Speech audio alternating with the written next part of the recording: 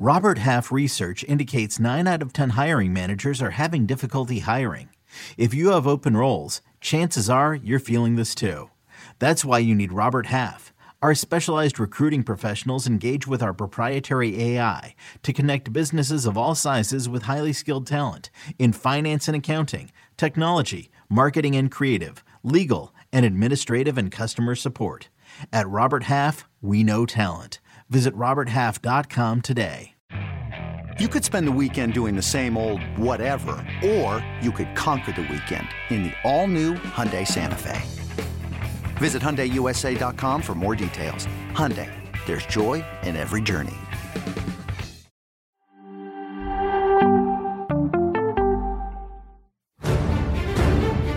He is just an obsessive goal scorer. But you have to understand I chose to stay in my country because I'm French. And the Bernabeu blinks it back.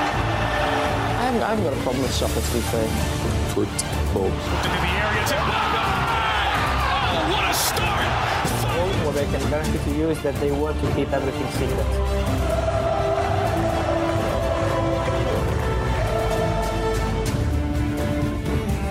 And we're live, everybody! Welcome out to Champions. Use your friends, dropping your comments and the questions in that chat. And make sure you hammer, and I mean smash in that like and subscribe buttons as we talk with the main man, Fabrizio Romano. Here we go. I'm joined by the House of Champions. Well, I was going to say boys because Jonathan Johnson was joining us, but he'll be here later on in the show.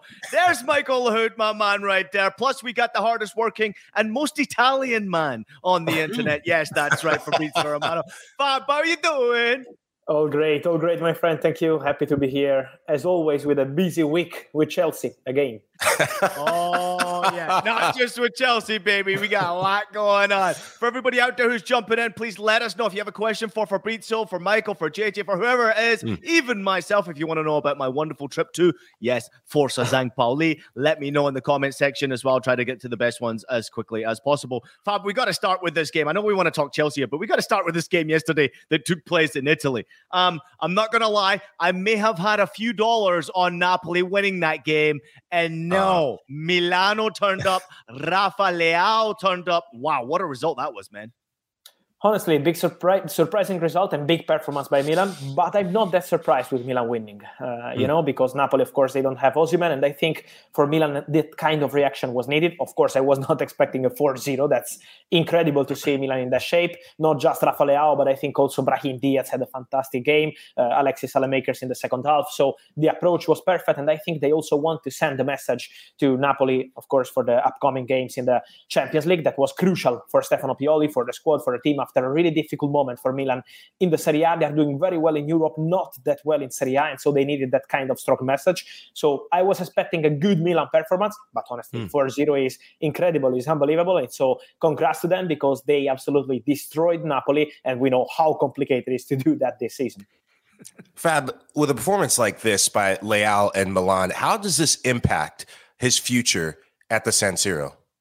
Yes, from what I understand, the negotiations are still ongoing between AC Milan and Rafa Leao. So there is a concrete negotiation, concrete talks to extend his contract. Milan have offered him important money, huge money to the Italian football, honestly, because it's around 7 million euros net per season salary with a long-term deal. So this is a really important contract, and so the negotiations are still ongoing. I'm also told that the family of Rafa Leao is trying also to protect a bit the player because there is a lot of pressure here in Italy on this contract extension for Leao. Let's remind that he's out of contract next summer 2024. So it's a dangerous situation for Milan, and they have to make sure they can have this new contract signed as soon as possible. So let's see how it will evolve, but the negotiation is still there. The conversation is ongoing, and for Milan, that would be absolutely crucial to keep Rafa Leao to extend his contract. And let me mention also another thing, Brahim Diaz, because we said about Brahim having a fantastic game, but Brahim is on loan from Real Madrid. He will go back to Real Madrid at the end of the season. Let's see if Milan and Real Madrid can find a way together on a fee. But from what I understand, Real Madrid are prepared to offer Brahim Diaz a new long-term contract.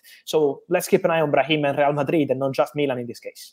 Yeah, outstanding performance from Leao, but also Brahim Diaz. Diaz in the first half. Wow. Oh, my gosh. Oh. Absolutely tore it up there. All right, we got many Chelsea fans who are in the comments right now. Ask Chelsea questions. What's happening with Chelsea? Fabrizio, what's the latest? I mean, Graham Potter fired after only, 31 games in charge. He had a 39% win rate, the lowest rate of any permanent manager in the 21st century when it comes to the Premier League. I mean, why now? Why make this decision now? Let's talk about Potter's decision, obviously, with Chelsea to let him go right now. Why now? I don't get it. From what I understand, they wanted to give it a shock to the squad after a really difficult moment. As you mentioned, the numbers are very clear, but Chelsea always protected and supported the manager in February, in March, in difficult moments. But then after the Aston Villa game, they had a feeling that something different was needed also into the dressing room. Some of the players were not happy at all. The feeling also on the pitch is that they needed some different kind of energy. And so Chelsea were waiting and waiting because they always wanted to protect Graham Potter. They spent big money to appoint Graham Potter in September. They trusted him, his ideas, his project for a long time. I think he also has some excuses, some points in his favor because many players joined in January. Chelsea are rebuilding everything, so it's not just Graham Potter in this case. But then they decided to give it a shock. They feel that the dressing room needs something different now. They feel that with Real Madrid, they can compete. They can do something important, maybe with this change of manager, to change the air and the atmosphere around the squad. And so this is why on Saturday night, right after the Aston Villa game, there was an internal discussion between all the directors, the owners of Chelsea, of course, with Todd Boehly involved, and they decided to proceed with the new coach. So to change and to have a new face on the bench as soon as possible. At the moment is Bruno Saltor, who had his press conference a few minutes ago as an interim coach, but Chelsea are looking for a new manager immediately, and the conversations are ongoing. Well, Bruno Salter, as you said, in the hot seat right now. But Fab, I know your phone's going to be blowing up in the next minute, in the next month, in the next transfer window. Who are some of the top managers who are in for the running for this job? So I keep saying what I said also yesterday and right after the news of Graham Potter, and also before, because on Saturday night I had that kind of indication. Julian Nagelsmann is the favorite to get the Chelsea job. Favorite means that he's really appreciated internally at Chelsea. We know that the technical director, Christopher Vivel, knows very well Julian Nagelsmann, and so he's a big fan of his ideas, of his methods, but not just Christopher Vivel. I'm told that also other people into the board are a big fan of Julian Nagelsmann, considered the perfect manager for the Chelsea job. But we also know that Chelsea is not just about one single person. There is Todd Boehly, Benedek Dali, and all the directors. It's like 5, 6, 7 people deciding all together for the new coach. And this is a crucial step.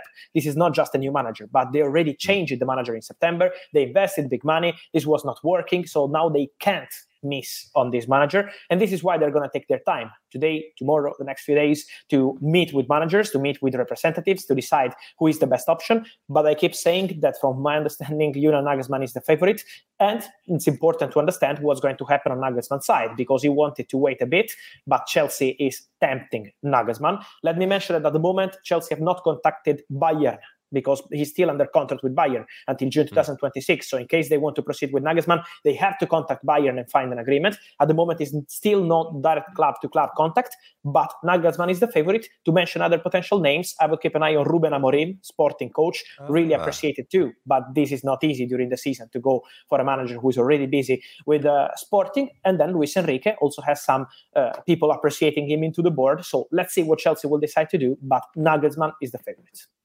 We hear a lot about what's happening at Chelsea Football Club with people going there, people wanting to go there. Nagelsmann, obviously, I would imagine would be the favourites. Why wouldn't he be? He's a young coach. He's obviously had a rough go at Bayern Munich, but we all know he's a top coach. So it'll be interesting to see how he handles that type of pressure. And I think Chelsea needs some sort of structure. So Julian Nagelsmann brings a determination. But have you heard of any coaches saying, I'm not interested in Chelsea. I want to stay away from this sort of mess that's going on at Chelsea, because realistically, Fabrizio, Chelsea don't have a great record recently of showing loyalty to coaches. And I would imagine there's a lot of people out there saying, I'm not going to Chelsea. I'm staying away from this. This is a mess.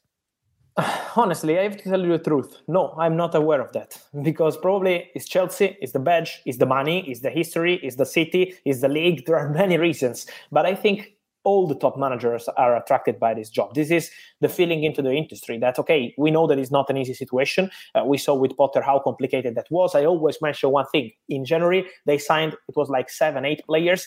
all coming from different leagues, not even one coming from Premier League. So Joao Felix coming from Spain, Badiashile coming from France, Mudryk from Ukraine. It was also Andrei Santos from Brazil. Many talented players, good players, but from different countries. In January, this is complicated for coaches to handle. So it's not easy to be the Chelsea manager today, but there is a feeling into the industry that this could be a great job maybe in months, years, 1 year, 2 years. So it will take some time. They are rebuilding everything, the board, the squad, of course, the coaching staff. But there is a feeling into the industry that job will be a really important one in few months or in few years. And so this is why I think that is still really, really attractive.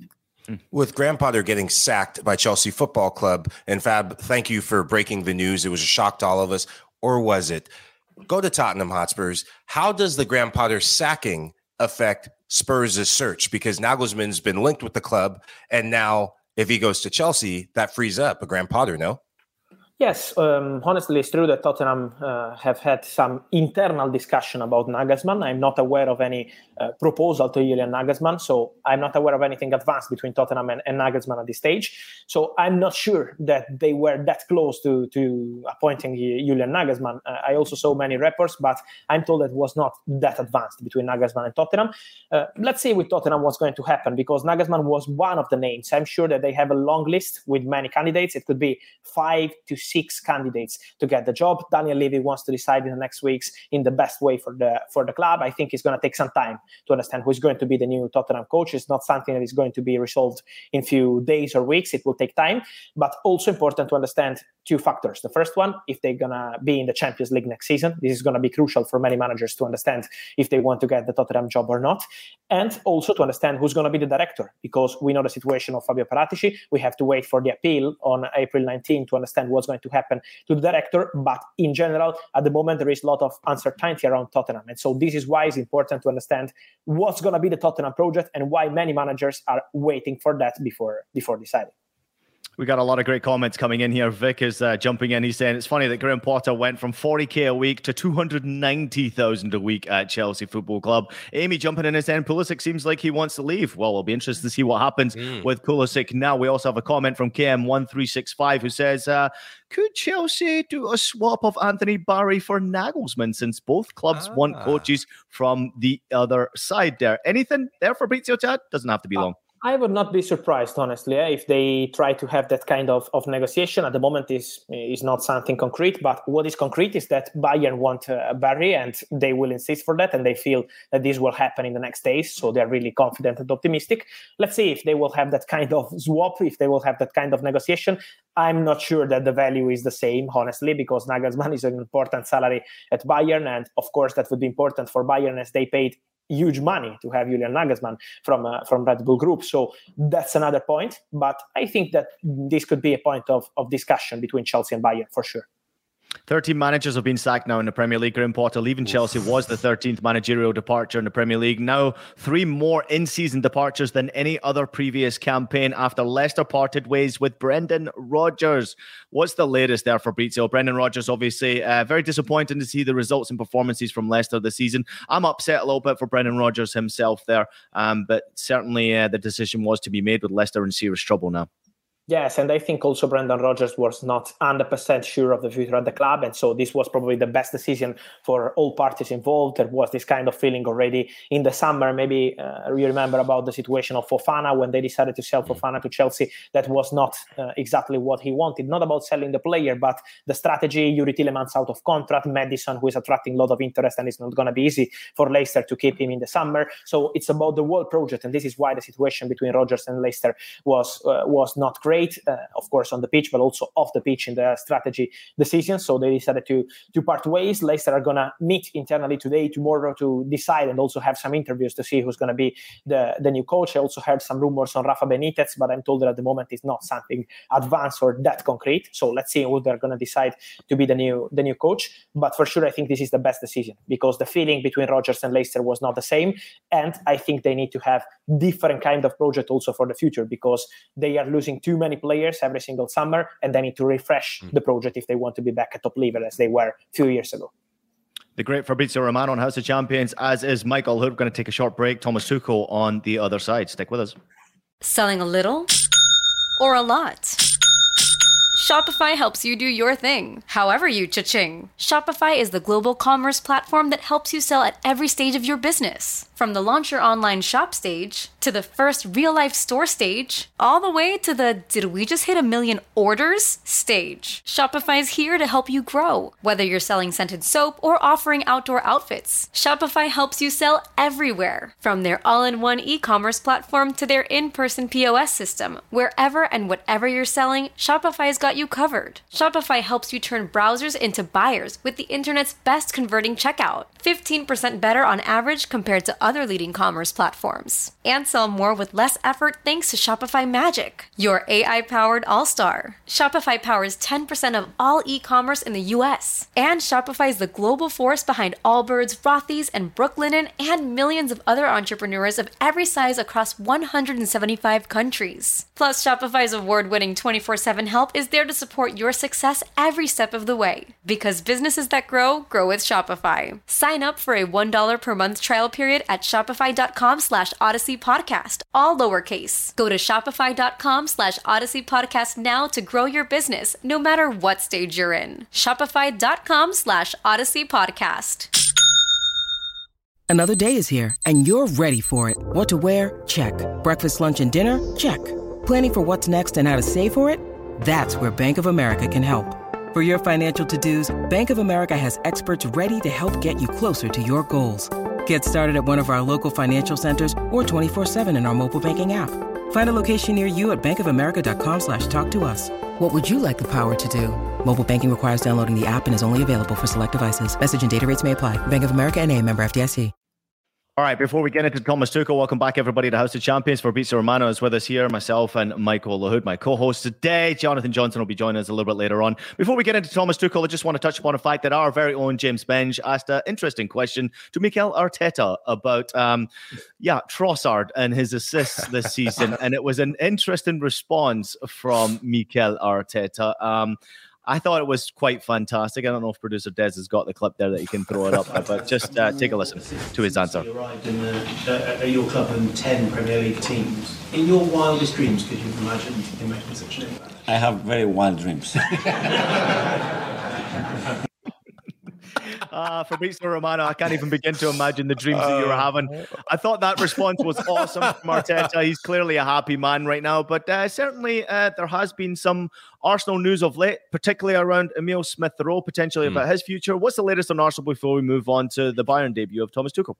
I think it's about Arsenal. It's really similar to Napoli situation. What we always mention about Napoli is basically the same for Arsenal. They don't want to have any kind of distraction about players joining, players leaving. They want to live the dream. They want to win the Premier League. And so they're trying to isolate the squad, not to have any kind of distraction, only positive news. And when I mention positive news, I mention new contracts, because Bukayo Saka will sign a new deal with Arsenal very soon. Everything has been agreed. And trust me, this is like a new signing, because when you have a player like Saka out of contract in summer 24, that was a dangerous situation, and Arsenal have been perfect in their strategy to keep the players. So new deal signing is really imminent.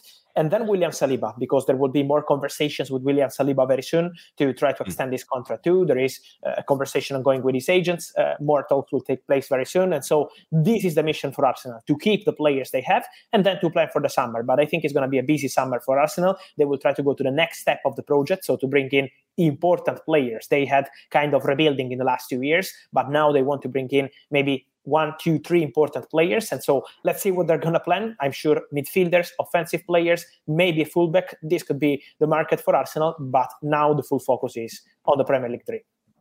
Yeah, there's a quick shift from Arsenal to Der Klassiker and the Bundesliga. Ian, I know you were watching it. This has been the blockbuster matchup. Thomas Tuchel, debut match for Bayern Munich. Still can't believe that this is happening, as I said last week, but it's a reality. They win 4-2. They demolish Borussia Dortmund, but all wasn't exactly as planned. As Joao Cancelo, he walks off the field frustrated. He doesn't even salute the fans. He goes straight to the dressing room. And sporting director Hasan Salihamidzic says, these are the emotions after a game. It's not a problem. It's normal for a player to be disappointed when they don't play. Should Thomas Tuchel be concerned? And what's the latest with Joao Cancelo's contract, because he's on loan to Bayern Munich? Yes, honestly, I'm not surprised with that. I think Cancelo is a fantastic player, fantastic fullback, maybe one of the best in the world. is not for me to say. I think it's really clear that Cancelo is an incredible player when he's on the pitch. But when he's on the bench or he's not playing, he's absolutely not happy at all. He is really frustrated. And so you will never see Cancelo happy if he's not playing. This is his attitude. This is his behavior. He's always like this. And I think this is one of the reasons why Cancelo is now on loan. That is still surprising to see Cancelo and loan in the same sentence, because he's an incredible player. But he's on loan because he was not happy at Manchester City by not playing. And they decided to part ways in January. So that is the situation. Cancelo wants to play. If he's not playing, he's always going to look for something different. So from what I heard, Bayern and Tuchel will speak very soon about the situation of Joao Cancelo. There will be a conversation like end of April, beginning of May, to decide how they want to negotiate with Manchester City, if they want to negotiate with Manchester City, because from what I understand, Bayern will not trigger the buy option. So it's impossible to see Bayern paying 70 million euros for Joao Cancelo. It's not about Cancelo. It's that Bayern does spend crazy money on one single player, and this is not going to happen for a fullback for sure in general. But for Joao Cancelo, the option could be to negotiate Bayern, Manchester City at the end of the season. At the moment, this is not decided yet. Bayern want to take their time. They want to play Cancelo in the next weeks, because Tuchel in the press conference today spoke very well of Cancelo. He said, I love him. I'm convinced this kind of player will be really important for him in this final part of the season. So I'm sure he will play in the final games, but it's also important to understand how much Bayern are prepared to spend for Cancelo, because I'm not sure that it's going to be anything close to 50, 60 million euros, way less than this. Yeah, listen, we got about 45 more questions with you, Fabrizio Romano, but we got no more time. We got about a few minutes left with you, Fab, before we do let you go. So I want to turn my attention to, obviously, another El Clasico coming up there. We have the Copa del Rey second leg to look forward to. Really, everyone's looking forward to that. But let's talk some Barcelona news before we touch on Real Madrid and let you go. George Messi, once again, talking about Messi's future, potentially what could happen there. Obviously, issues with Gaultier, we hear. But I'm also hearing that there has been maybe a meeting between Barcelona and Messi. And at the end of the day, is it even possible that we could see Messi back at Barcelona with all these rules and regulations against Barca's transfers now? I think what happened on last Friday, was really crucial, because for the very first time, Barcelona Vice President Rafa Just admitted that there are contacts between the camp of Leo Messi, so his father George, and Barcelona. So there are discussions. For sure, Barcelona want Leo Messi. This is very clear. I think also Xavi was very clear before the game on the press conference. He was stating again that he would love to have Leo Messi. That would be absolutely perfect for him to have Messi back to Barcelona. And from what I understand, the calls of Xavi Hernandez are something really frequent in the last few weeks with Leo Messi. So he's trying, they are trying, but at the moment, while we're speaking, there is not an official proposal from Barcelona to Leo Messi. So it's not that they are negotiating length of the contract, salary, or this kind of things. At the moment, they are showing an intention to bring Messi back, for sure. At the moment, situation between Messi and PSG is on standby. So he has a proposal from Paris Saint-Germain. In that case, yes, PSG, they made their proposal in March, but Messi is not accepting, as he wants to understand who's going to be the coach, what kind of project it will be, how many players they will change. And so between Messi and PSG, at the moment, the bid is on the table, but not accepted yet. And with Barcelona, he knows they want him, the intention is there, but there are two crucial points. Juan Laporta, the relationship between the president and Messi, that has to be discussed between Laporta and Messi to change the situation, president-player, and then the financial fair play. The financial fair play is crucial part of the story. To make a bid to Leo Messi, they need to clarify the situation on the financial fair play. And so these 2 points are the crucial ones to understand if Messi can make this incredible return to Barca in the summer. Yeah, Vab, very quick for me. Ansu Fati not getting as many minutes. He's been plagued with injuries. His father, Bori Fati, comes out and starts complaining about playing time. Are there any suitors for the 20-year-old? I think, yes, something could happen with Premier League clubs, because they always had an interest in Ansu Fati. It was Manchester United 2 years ago, other clubs 1 year ago asking about the situation of Ansu Fati. But there is one point. We saw the statement from the father, Bori Fati, in public. But from what I understand, Ansu Fati, on his idea is to stay at Barcelona. He would love to stay at Barca. He wants to fight and stay for the players Barcelona. Also, he scored during the weekend, so the message was pretty good, I think, on the player side. And so Ansu Fati wants to stay. Xavi wants Ansu Fati to stay. Let's see how it will continue in the next weeks, if they will continue to perform, if Ansu Fati will keep scoring, and then we see in the summer, because at the moment this is a possibility for Premier League clubs, but not something advanced. Fabrizio, we got to let you go, but before I do, I have an absolutely wild question, because I also have wild dreams like Arteta, okay? In my head, Fabrizio, I'm wanting to watch more La Liga. I love watching La Liga because Lewandowski is now there. I'm a huge Lewandowski fan. I think everybody knows that. But I want to see the top players play at the best clubs. Is there a possibility that we could see Messi back at Barcelona and that we could see Mbappe at Real Madrid? Ooh. Is that possible, or am I crazy?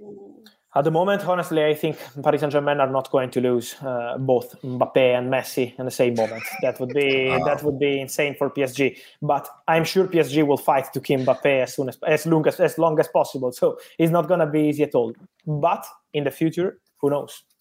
Let's see. Fabrizio Romano. Golf clap, Michael Hood, for Fabrizio. Yeah. He brings it as always. Everybody, make sure you go follow Fabrizio on his social media platforms. Also, very active on the podcast and YouTube platform. So go follow him on every content that he provides. Always top class stuff. Fabrizio, we love you, man. Thank you so much. Thank you, guys. See you soon here on House of Champions. Thank you. All right, everybody, stick around. We got more from the House of Champions boys when we come back, and we'll also throw in Jonathan Johnson. That's with us next. When you need mealtime inspiration, it's worth shopping Kroger, where you'll find over 30,000 mouth-watering choices that excite your inner foodie. And no matter what tasty choice you make, you'll enjoy our everyday low prices, plus extra ways to save, like digital coupons worth over $600 each week. You can also save up to $1 off per gallon at the pump with fuel points. More savings and more inspiring flavors make shopping Kroger worth it every time. Kroger, fresh for everyone. Fuel restrictions apply. Mother's Day is around the corner. Find the perfect gift for the mom in your life with a stunning piece of jewelry from Blue Nile. From timeless pearls to dazzling gemstones, Blue Nile has something she'll adore. Need it fast? Most items can ship overnight. Plus, enjoy guaranteed free shipping and returns. Don't miss our special Mother's Day deals. Save big on the season's most beautiful trends. For a limited time, get up to 50% off by going to BlueNile.com. That's BlueNile.com. Don't miss a second of the action from the greatest club competition on earth. That is, of course, the Champions League and also the Europa League. Follow the biggest stars from the world of soccer like Karim Benzema, Victor Osimhen, Erling Haaland, and Marcus Rashford, plus Angel Di Maria as they try to clinch continental glory. Stream every single match from the Champions League and Europa League live only on Paramount+.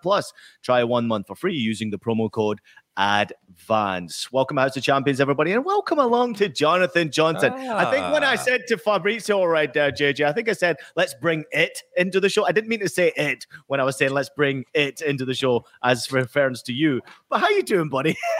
Don't worry, I won't be holding it against you. Well, you know what it is. You know how it is. I just thought I'd leave it to the B team to chat with Fab.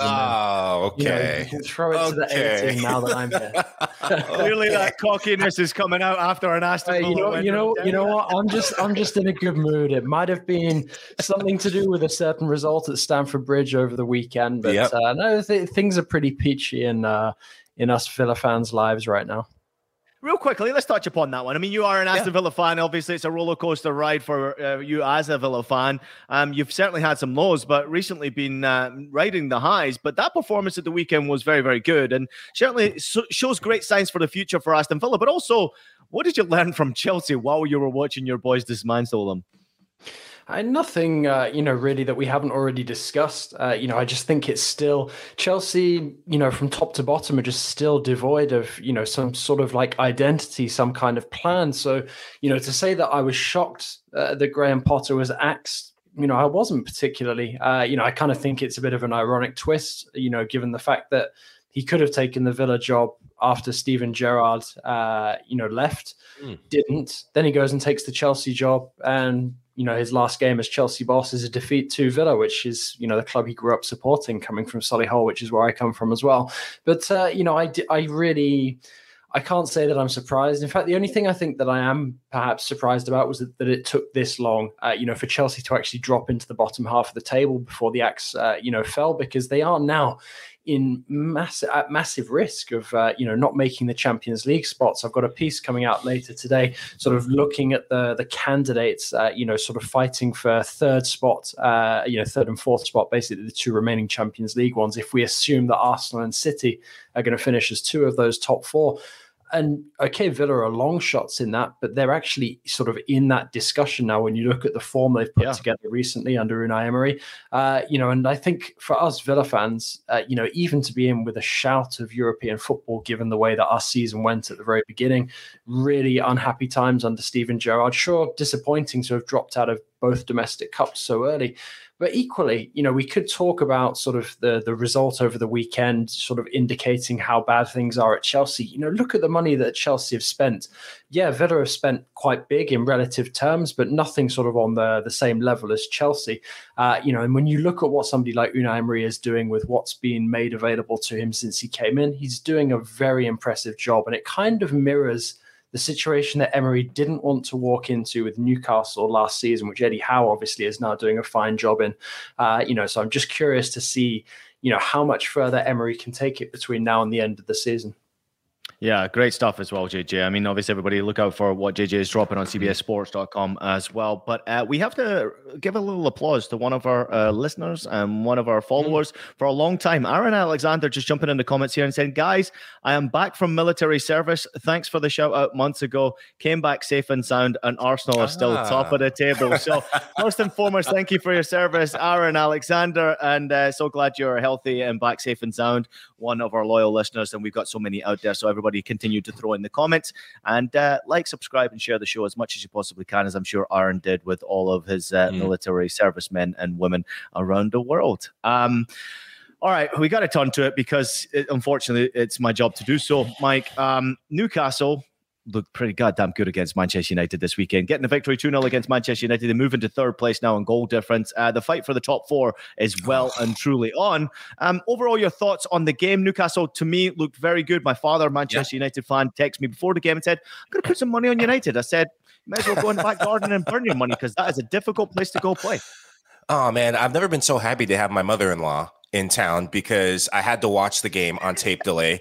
If I had watched it live, I would have thrown a chair through the damn window. And Aaron, thank you for bringing some positivity and some light into my world. Much needed. Horrific weekend for all my teams, because I got 19 teams in world football, the top of the barrel being Manchester United. The game was lost in midfield, I think. Newcastle dominated the middle of the park, and two players who were not in that Leagues Cup final didn't get in the 11. Joe Willock. It just had to be Joe Willock, the former Arsenal man.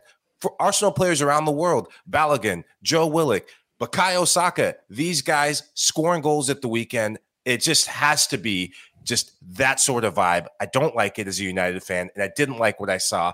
Newcastle, Alexander Isak, United didn't have an answer for him. There was such a mismatch between he and Martinez, and that's been a question mark. At the start of the season, we saw teams dominate against United. Brentford did sort of that sort of thing against the mismatch between Martinez in terms of his height. But Newcastle, there's a bit of a revival, much needed win against United. And I'm worried about this Manchester United run-in. As a United fan, I'm still confident because we still have Casemiro waiting in the wings. We need him. We're dependent on him. But McTominay, not the sort of performance you're expecting after a very good international break. He and Sabitzer can never play again together again. If that happens, I'm going to ask my mother-in-law to come back in town, and I'm not watching the damn game. Is this not a bit, I'm not going to say ungrateful, Mike, but is it not like maybe over-exaggerating a little bit? Because you look at United's situation in the table. I mean, they're still in the top four, in with a shout of FA Cup success, Europa League as well. So it's, it's not all doom and gloom. I mean, I think maybe some people got carried away, sort of a few months ago talking about the possibility of United making a title tilt. I don't think it was ever really that realistic that they'd be in with a shout of really truly challenging Arsenal and Man City. So when you bear in mind that, United still have a game in hand over Spurs, which should theoretically keep, a place in the top four safe. I don't think it's all, that bad, really. I mean, especially if United are to rack up another piece of silverware in either the FA Cup or the Europa League, I still think that would be a really impressive first season for Erik ten Hag. I mean, sure, sort of in isolation, you can look at that result and say it's disappointing, or the performance sort of wasn't up to expectations. There's been a couple of those this season at United, but equally, does it really take, a lot of the shine off of what's been quite a constructive debut season so far for the Dutchman? No, I told you my expectations, and they're still the same. I want top four and the Leagues Cup. That's all I wanted, just to make it marginal, just to be realistic. I know United are in these different competitions, but what I think you're starting to see is the accumulation of games. This is a United team that, even though they're in different competitions, they don't rotate that much. And I think you will see that buildup. And just in transition, Newcastle looked the fresher team, and Marcus Rashford didn't go with England in the international break. But I didn't even notice Marcus Rashford was on the field throughout the 90 minutes. I noticed Weghorst more out of frustration, missing goals left and right again than I did Rashford. That needs to change if United are going to get top 4 or win any other trophy.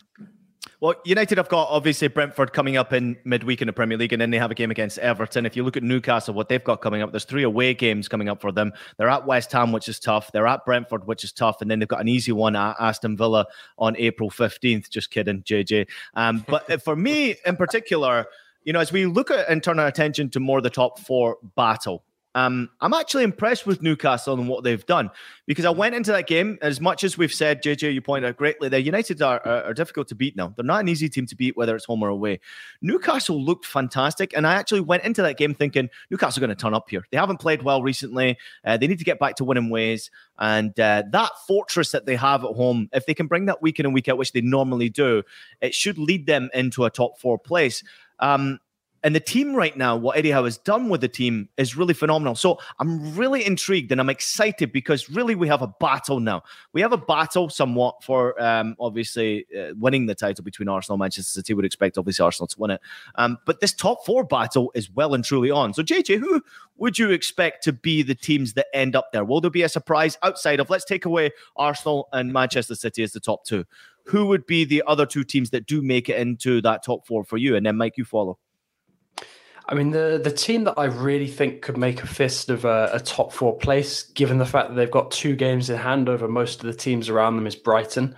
The team that I would probably be most worried about dropping out of the race for the top 4 would actually be Spurs. It wouldn't be United. It wouldn't be Newcastle. I think as long as there's this disarray around the club, this lack of, certainty in the wake of Antonio Conte leaving, the longer that goes on, the less chance I think I have for them of finishing in the top 4. So I think it's, pretty pressing now that in terms of urgency, especially with, Chelsea on the lookout for a new manager as well, that Spurs, settle on their number 1 priority, try and get that guy in as soon as possible, or at least have some kind of clarity in terms of where they're moving going forward. But for me, Brighton, I think so much is now going to play on that FA Cup semi-final that they have coming up against United.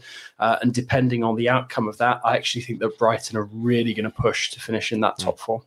Yeah, I'm very weary as a United fan of Brighton, more so than Spurs, just given the schedule. I know United play Brighton, and Brighton really have a big say in this top 4 because they play all the remaining teams that are in contention with them. Big matchup to come, though. Tottenham Hotspurs versus Brighton. That's one you don't want to miss. Newcastle versus Brighton, I think, is their very next match. So they will have a big say in this top 4 run-in just by direct competition alone. I'm weary in that FA Cup matchup alone against Brighton as a United fan. As I said, when I look at Manchester United, when I look at Newcastle, when I look at Tottenham, when I look at Brighton has done the best job of going through that spell where they lost one of their best players in Trossard. They've retained 2 of their best players in McAllister and Caicedo. Well done by De Zerbi and that staff. For United, it's getting Casemiro back and making sure he doesn't get any more red cards. Please, Casemiro, please, I hope you go to therapy. Retain that sense of calm and do not get another red card because we need you. I need you so I don't come and freaking lose my mind on this show as usual. I mean, I think as well, this kind of the flip side to that is now with Chelsea and Spurs looking for new managers. And, I know this is kind of like an old record, but, Brighton will be kind of wary of the fact that De Zerbi has that clause in his contract. I think Fab was tweeting about it the other day where, other clubs can come in for him from this summer onwards. So if they're already positioning themselves while this run-in is happening, that's potentially a worry for Brighton. But in terms of the scheduling, the team with the best schedule in terms of finishing in the top 4 is actually Spurs, because Spurs play, I think it's every single one of those teams from 3rd position down to 9th. So they have sort of their fate in their own hands, so to speak, in terms of making sure that they don't drop out of that race, for the top 4. But equally, so much depends on, you've got this interim management team at Spurs at the moment. Stellini kind of in his first experience of really being, the big boss between now and whenever Spurs name their new manager. So I think that is definitely something that's going to play a factor in this race for top four, because it is still a really good opportunity for Spurs given the games that they have coming up. We have Amy and we have Rafa in the chat right here. I'm not sure if they're living in the same household here, but they both say Arsenal, Manchester City, Newcastle, and Brighton in that order, and written perfectly as well. So nice to see. Listen, at the end of the day, Brighton still have a big game coming up. I think it's a midweek against Bournemouth, which Bournemouth fighting in relegation. Those are never easy games, by the way. I'm a fan of what they're doing at Brighton. Obviously, De Zerbi doing a great job. But these games, the run-in between Newcastle, of course, and Brighton and Spurs, it'll be interesting to see. I fancy Manchester United finishing top four, Mike. So let's calm down a little bit and throw some positivity at that, please. All right, let's turn our attention to what happened around the rest of Europe. We got to go to Italy because JJ, this was phenomenal, man. This performance from AC Milan against Napoli was absolutely phenomenal. And obviously, I wanted to start with Paris Saint-Germain, but I thought best not to. So we're going to go with AC Milan's emphatic victory over Napoli. Overall thoughts on this game? I don't know if you watched. It was played at the same time as PSG was obviously going on. Don't know if you've looked at the highlights or anything, but Leao was outstanding. Brahim Diaz was outstanding. Milan were excellent. Napoli, shambolic in this game. And I mean, worst performance. Kim, we've been building up Kim as the best defender in Europe. He looked like the worst defender in Europe in this game. JJ, take it away. Yeah, this is going to be really interesting now to see how it impacts Napoli, because sort of in isolation, you can forgive Napoli sort of for the way the consistency they've had throughout the entire season, sort of having an off day. It's a shame, obviously, for them that it came against Milan, but equally, they've built themselves up such a significant lead at the top of Serie A. It's still difficult to say that this is going to be the beginning of a wobble at the moment. Obviously, Napoli have previous in terms of that happening, so I guess we can't rule it out completely. But also at the same time, we've been kind of waiting for some of Italy's other big dogs to kind of wake up and put in a performance like this, and it just so happened to come here. But I do think it's not, by chance that suddenly Osimhen is out and Napoli look a little lost, not necessarily just in front of goal, but I think when you're a team and you develop that kind of momentum that Napoli have built up over, the course of this season, when you lose such a key component and you're not entirely certain when they're going to come back ahead of some key games, that can impact, the collective confidence. And I think that will be shaken even more now by this result. Also, don't underestimate the fact that this result came for Napoli at home. If this had come on the road, I think they would have been able to brush it off quite easily. But to get, their pants pulled down and smacked around, the way that they did here, that could have some potential mental damage, for the remainder of the season. And obviously, it's quite motivating for them going up against Milan again over two legs in the Champions League. But equally, they now know that Milan can also hurt them. So who knows? Maybe it's the wake-up call that Napoli needed to ensure that they get maximum amounts of success for the remainder of this season. Equally, there is a massive pressing need now to get Osimhen back on the pitch ASAP. Yeah, this is every club coach's worst nightmare when you have your star player going far away on international duty. He gets a thigh injury playing for Nigeria, which they are the gift that keeps on giving. Come on, Sierra Leone, kick their asses when you play them. But that's a different story. When you look at this Napoli team, they are built to play different ways, but a key factor in how they play is getting the ball wide. Victor Osimhen leads the league in headed goals. This guy is a complete striker, but he is a force to be reckoned with in the box. His hold-up play is amazing. It brings the rest of the team in. It allows Cavada to make slashing runs, almost like a second forward. When he is out, their attack looks stunted. And AC Milan, they look like a team that knew that they were playing with house money. Going to the Diego Armando Stadium, they did so well to transition and looked way more dynamic. And if you are Napoli, you are weary that if Victor Osimhen is not available for that first leg, and we'll see what happens in his recovery time, if he's not available for that first leg in the Champions League, it puts so much pressure in that second leg, pressure that I don't think this team has seen yet. But this Napoli side, they have risen when adversity has come with injuries. It's not the first time we've seen Osimhen out. Different players have stepped up, and I expect different players to step up again. Yeah, Ed jumping in the comments and says, if Napoli bottle it from here out, I don't think a certain person should ever be allowed to reference them ever again. Thank you, Ed, for that one. Vic jumping in and says, it makes the Champions League quarterfinal much more interesting. We agree with that one. Producer Des jumping in the chat here and said, a lot of fans were upset over the ticket prices hikes at the Maradona yesterday, which was really interesting. Obviously, the atmosphere was great. We had our Paramount Plus crew were all on site in Naples as well. So I blame Poppy Miller for this defeat. I'm absolutely going to hammer her for that one. Matteo Bonetti on the call was extremely excited about Milan's performance, as he should be. This was probably Milan's best performance of the season. They looked outstanding. Everything clicked for them. Everyone went wrong for Napoli. It just didn't play well. I think they have such a gap at the top of the table. You have a tendency sometimes, and we have seen this with Napoli before at home. I think obviously Coppa Italia was a great example of this, is that it's just, whatever. They just didn't perform. After the international break, it's not just Osimhen who travelled far. You've also got Kim who had to travel far as well. And then throw him back into a game against Milan, and you've got Leao running down you and Olivier Giroud hammering you for 90 minutes. Good luck with that. It was a top-class performance, and that is about as much as I'll take from this game. I think the Champions League is going to be a completely different animal. I think you will absolutely see Osimhen back fit and healthy, ready to rock and roll. Before we touch on Paris Saint-Germain, we got to turn our attention to the Bundesliga and the return of Thomas Tuchel to the Bundesliga. Guys, I'm just going to put my hands up and say, listen, nobody freaking listened to me.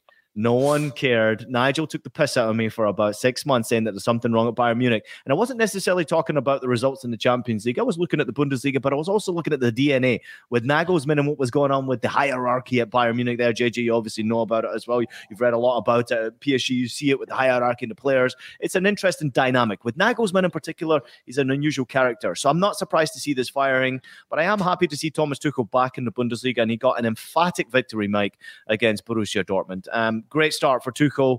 Obviously, we have touched upon Cancelo with Fabrizio, but overall, the performance from Bayern Munich, they look like things are back to normal.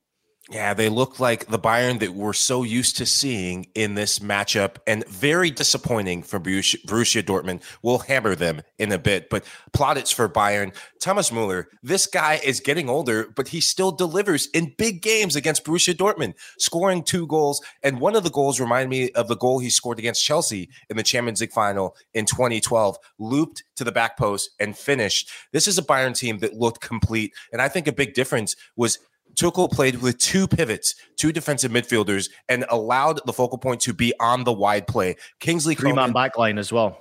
Oh, yeah. Well, Kingsley Coman and Leroy Sané, they were excellent. They tormented Borussia Dortmund. I thought Dortmund were weak at the 2 outside backs, defending 1v1. And that 5-man midfield of Dortmund, you didn't even know they existed. In the second half, when it was already 4-0, Jude Bellingham he drew that penalty kick. But other than that, disappointing performance from him and the entire Dortmund team.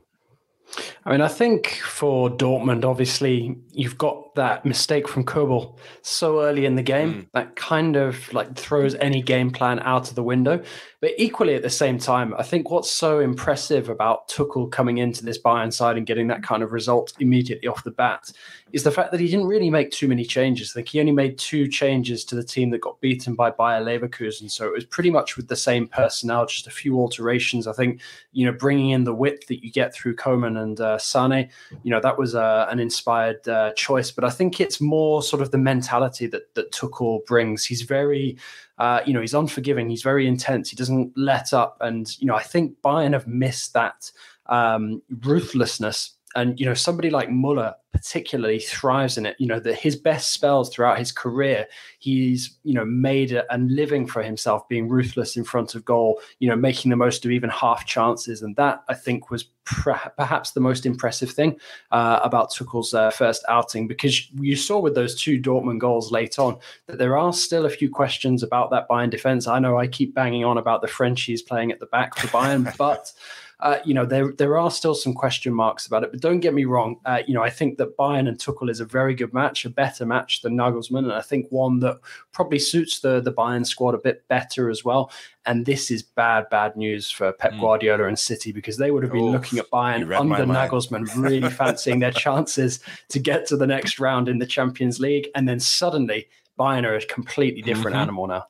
This is my opinion here, though, right? This is a different Bayern Munich now. Like, we had obviously our private group chat, which we go on about, who's favorites now, can Bayern beat Man City and all this sort of stuff. I still see that Bayern don't have that killer, and nothing against Choupo. What he's doing is phenomenal, and at his age to be performing like that, he's probably at the right place right now because he's getting a lot of chances created for him, and he could really turn up and damage Manchester City. And certainly Bayern are now a contender once again, as far as I'm concerned, in the Champions League. This is realistic now, because you throw in this coach here with this mentality. JJ, you obviously know Tuchel from his time at PSG.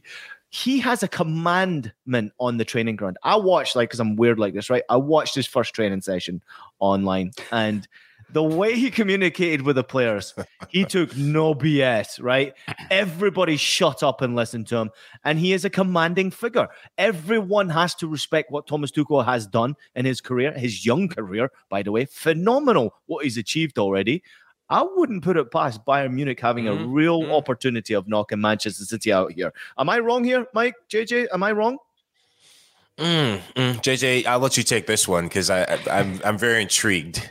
I mean, how can we say that that's wrong, though, when Tuchel has rocked up mid-season at Chelsea and won the Champions League? He has previous in doing this. And I think something as well that you have to take into account with Tuchel is Tuchel's not always sort of a long-term fit with clubs because he likes to clash with the hierarchy. It's really important to him that he gets his way and that his authority is, completely total at all times when he's in charge of a club. Perhaps Bayern will allow him to have that, given what he's achieved now. Certainly since he left Germany with Dortmund, what he did with PSG, what he then did with Chelsea as well. But equally, I don't see how we can write Tuchel off. Tuchel was the one who masterminded Guardiola losing in the final, with City back in 2021. Not even 2 years ago. So, I think. I'm not going to say that Bayern are my favourites for the Champions League just yet, because like Ian pointed out, on top of those defensive issues that I was talking about, you still have the question marks over sort of the prolific source of goals, because I agree, I don't think Choupo is going to be that guy. And obviously there's big questions still over Sadio Mane and whether he's going to be able to be back and contributing between now and the end of the season at the best of his abilities. But equally, when you look at the quality that Bayern have, you can never write them out, and I think especially at this stage of the tournament and Guardiola starts tinkering around with his tactics, second guessing his game plans, you don't want to be doing that in the face of Thomas Tuchel. Final thoughts before we get out here, JJ, we'll leave it to you because Paris Saint-Germain shit the bed once again. Yeah, it's, you know what, it was a really strange one because the atmosphere is actually pretty good pre-match. The players and the fans looked up for it for about 15 to 20 minutes, and then it all just fell to pieces. And I think if you can't make the most of a really positive atmosphere like that, despite the fact that there's relatively little left to play for, then that suggests that there's something really, properly broken with the players, with the coaching staff. Obviously there's a lot of speculation about Galtier. It doesn't look good for him and, sort of beyond the end of this season, as well as for a number of the PSG players and, these overpaid star names who have once again failed to deliver. But, you can't rule out PSG throwing away the 6-point lead they have at the top of Ligue 1 at the moment. I know you guys have missed me banging on about Lens the last couple of months. They come to Paris in 2 weeks' time. They're 6 points behind. They could close the gap this weekend to 3 points. And PSG have to go to Nice, which isn't an easy away day. So, there is still a possibility that this suddenly turns into a title fight for PSG. And if it does, if they do have to scrap, I have to say, based on what I've seen from them so far in 2023, they're not up for it. That is the topic that I want to close out with, my dear friends. Keep an eye on that match. JJ, you and I go back and forth and banter back and forth. And thank you for counseling me through my just heartache that is OM. Just think about it, Mike. You berate me all the time for the fact that you chose Marseille. When I pushed you towards Lens, you could have been enjoying the absolute high of, this unexpected title push right now. But instead, you got Marseille, drawing 1-1 at home to Montpellier. I did tell you that uptick in form was going to cost Marseille there. You know what? I choose pain. I choose violence, unfortunately, towards myself when it comes to being a fan this weekend. But I cannot wait for that. I think Ligue 1 needs a title race like this. Watching Ligue 1 in seasons past, the Monacos, seeing teams, Lille's, what they've done, it's going to be so exciting in the run-in for that game. I will be watching, not just as a new OM fan, but just as a growing Ligue 1 fan. All right, let's get out of here, boys. That was a great show today. Thank you so much for joining us, Michael Lahoud and Jonathan Johnson. Thanks to everybody for tuning in. Of course, to House of Champions, please make sure you like and subscribe and follow and share the show as much as you possibly can. Just a reminder to everybody out there, we will be back on Wednesday, post El Clasico, obviously, to review what's been going on Tuesday and Wednesday. A lot of games going on across the board. There's cup competitions in France, in Italy, in Germany. Premier League's going on in England as well. And of course, in Spain, Copa del Rey with that second leg. Looking forward to that one.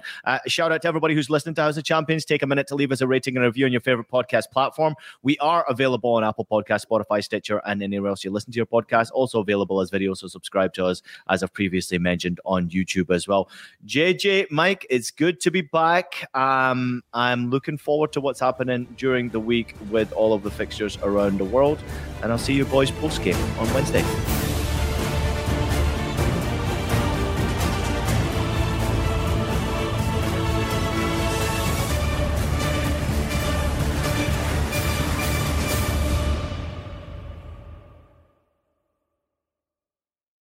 This is Tony Kornheiser's show. I'm Tony. You expected someone else?